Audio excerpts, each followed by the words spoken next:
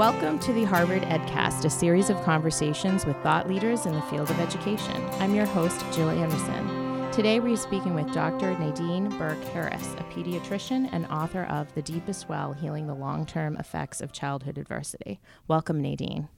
Thank you for having me. It's great to talk to you today. Tell us a little bit more about the work you're doing and about childhood adversity and its toxic, long-lasting effects on health. Yeah, my research is on adverse childhood experiences and something called toxic stress, which is the overactivity of the stress response that leads to long-term health problems.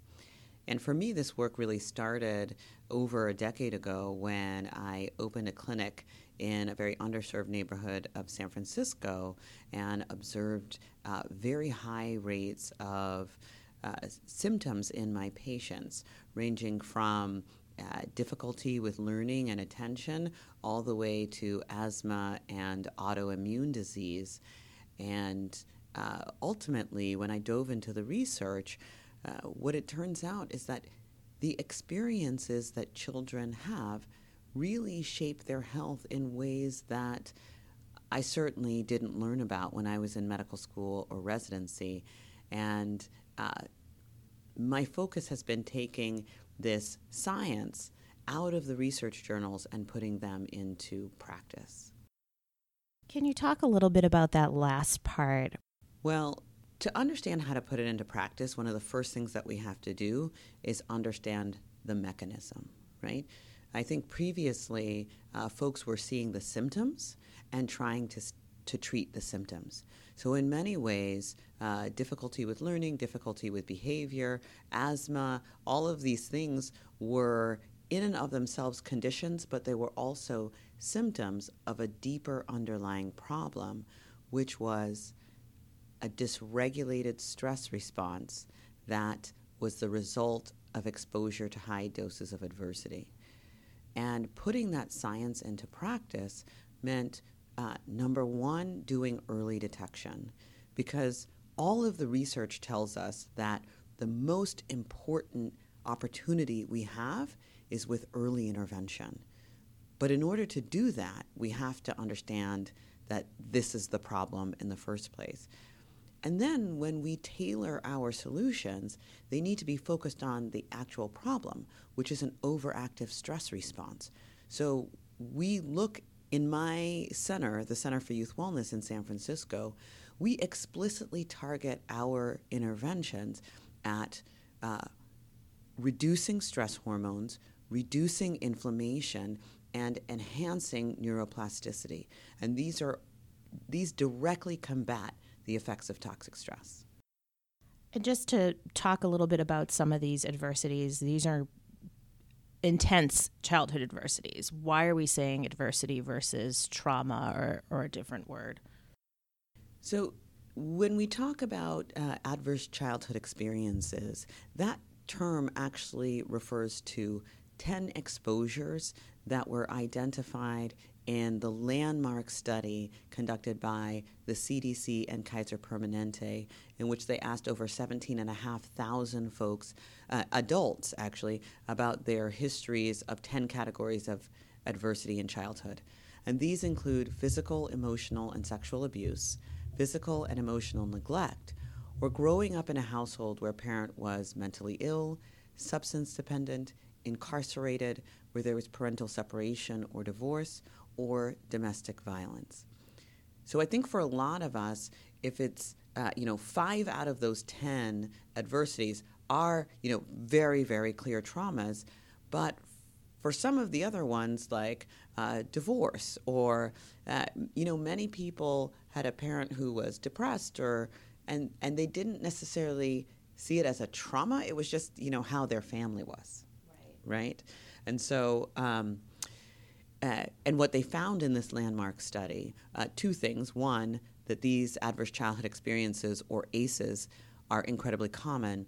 And two, that there was a dose-response relationship between these childhood adversities and negative health outcomes. So as you just were mentioning, trauma is something that's common, that the majority of children encounter at some point regardless of socioeconomic status.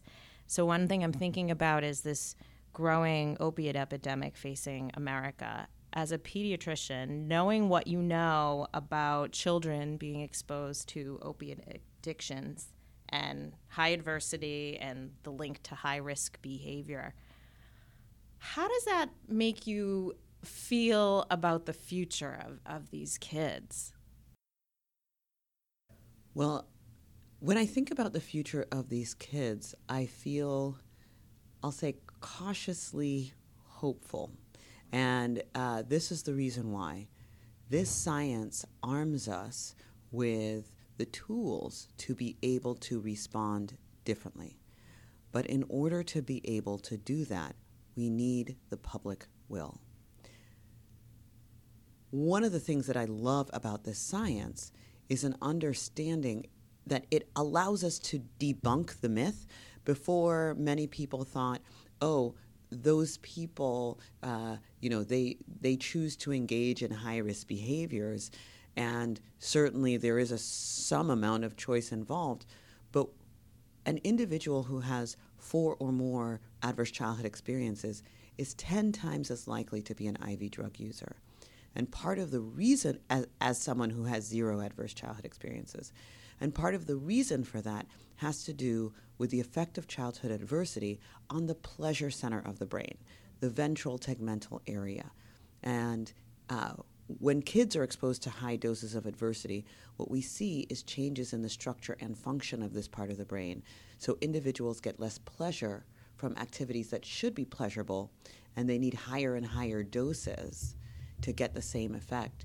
And so there's a dramatically increased risk of addiction.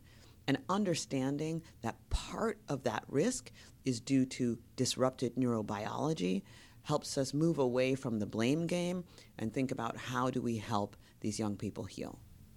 So on that note, educators, and that's primarily who we're focused on here, are struggling to respond to this epidemic.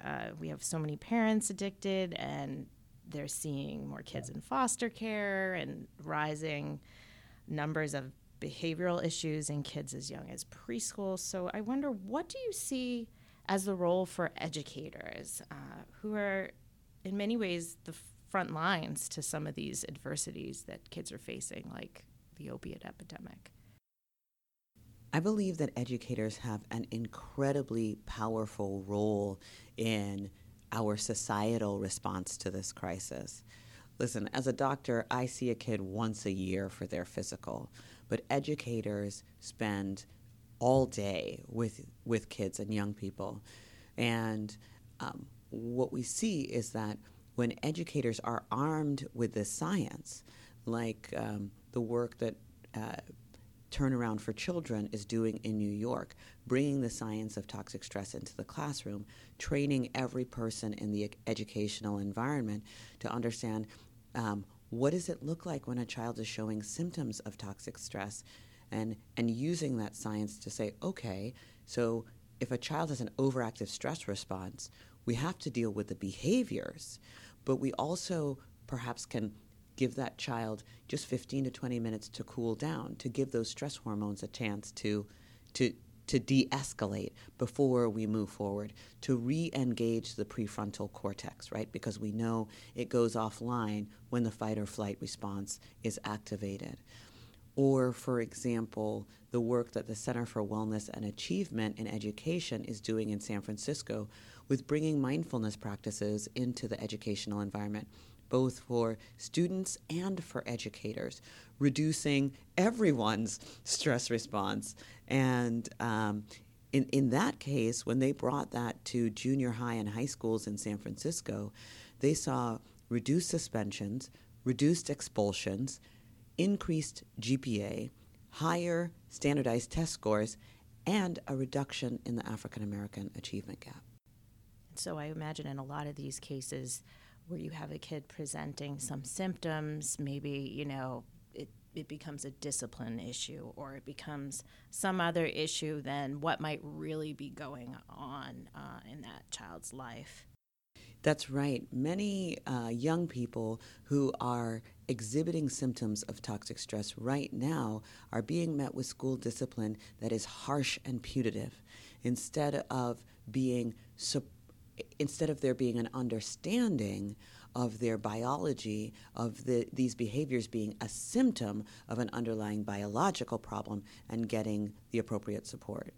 And the one thing I want to add is, especially for educators in vulnerable communities, if you had a classroom full of 30 kids and 15 of them had epilepsy, it would be unfair to ask that teacher to stand at the front of that classroom and teach while these kids have all these neurons firing.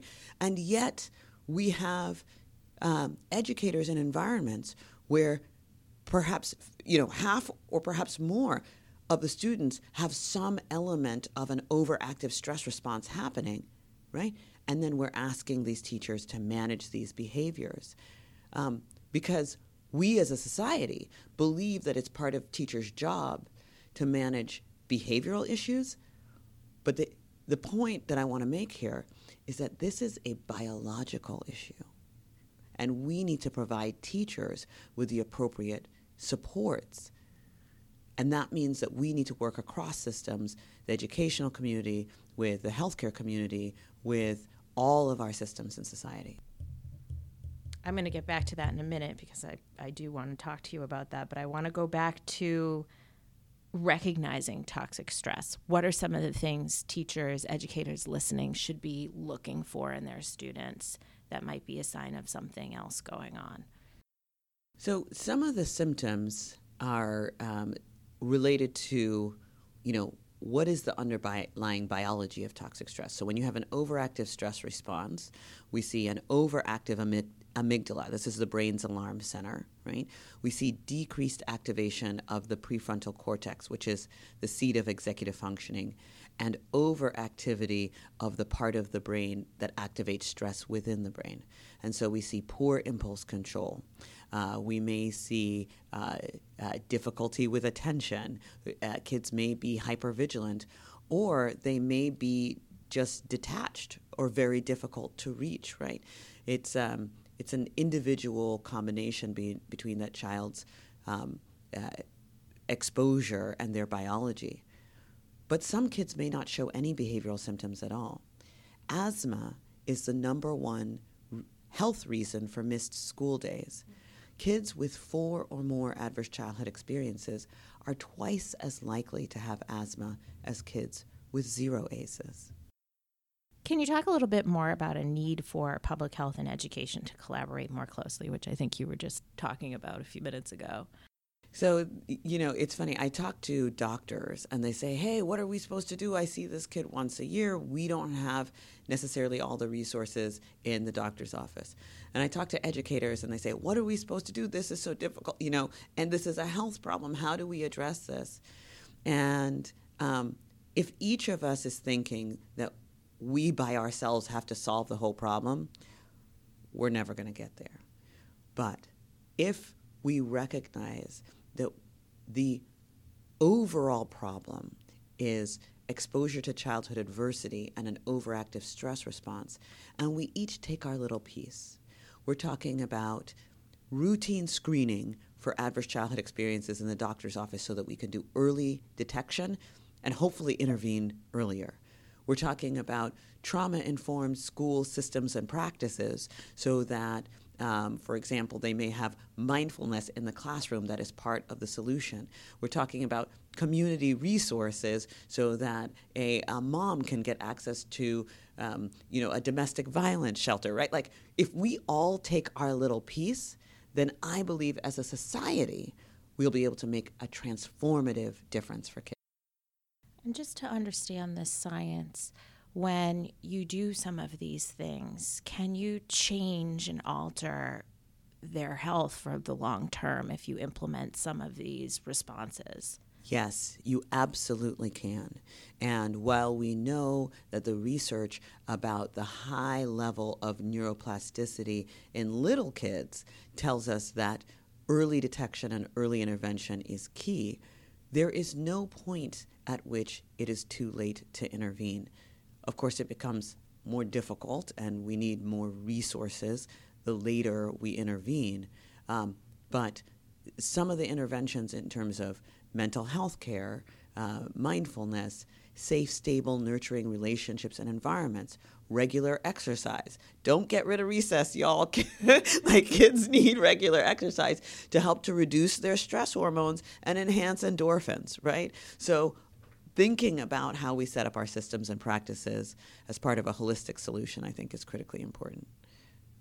One thing I just wanted to go back to is the issue of some of these ACEs, or most of them actually. I would guess that adults and children feel some sort of sense of hiding these things. And so how do you work your way around that when you have families of people, kids, parents, most aren't going to come out and say what the reality is at home. So how do you work around that as an educator, as a physician? Well, this is a big part of the reason why I wrote The Deepest Well, because the shame and the blame is actually part of the cycle that reinforces adverse childhood experiences. And one of the big ways that I approach this in my clinical practice is really to recognize that most often ACEs are handed down intergenerationally. If you're looking at a child and they have high ACEs, most often if you get that parent's history of what they experienced as a child, they themselves have high ACEs, and they may also have an overactive stress response. And so, if you keep going back, right, it's very easy to see, to move away from blaming a person to move towards framing it as, how do we help to provide you with the resources? I've met a lot of parents whose kids have really high ACEs, but I've never met a parent who didn't love their child. And if we help to arm parents with the understanding and the tools and supports to figure out how to react differently when their own stress response is activated, and then how to support their children and be a buffer, because we know the antidote to toxic stress is safe, stable, nurturing relationships and environments, right? Then I think the focus is just moving away from the blame and trying to get resources and tools. Well, this has been a fascinating conversation. I could probably talk to you all day, but for people interested, they should check out your book, The Deepest Well, Healing the Long-Term Effects of Childhood Adversity. Thanks so much, Nadine, for being on the show today. Thank you for having me. This is the Harvard EdCast, a production of the Harvard Graduate School of Education. Thanks for listening.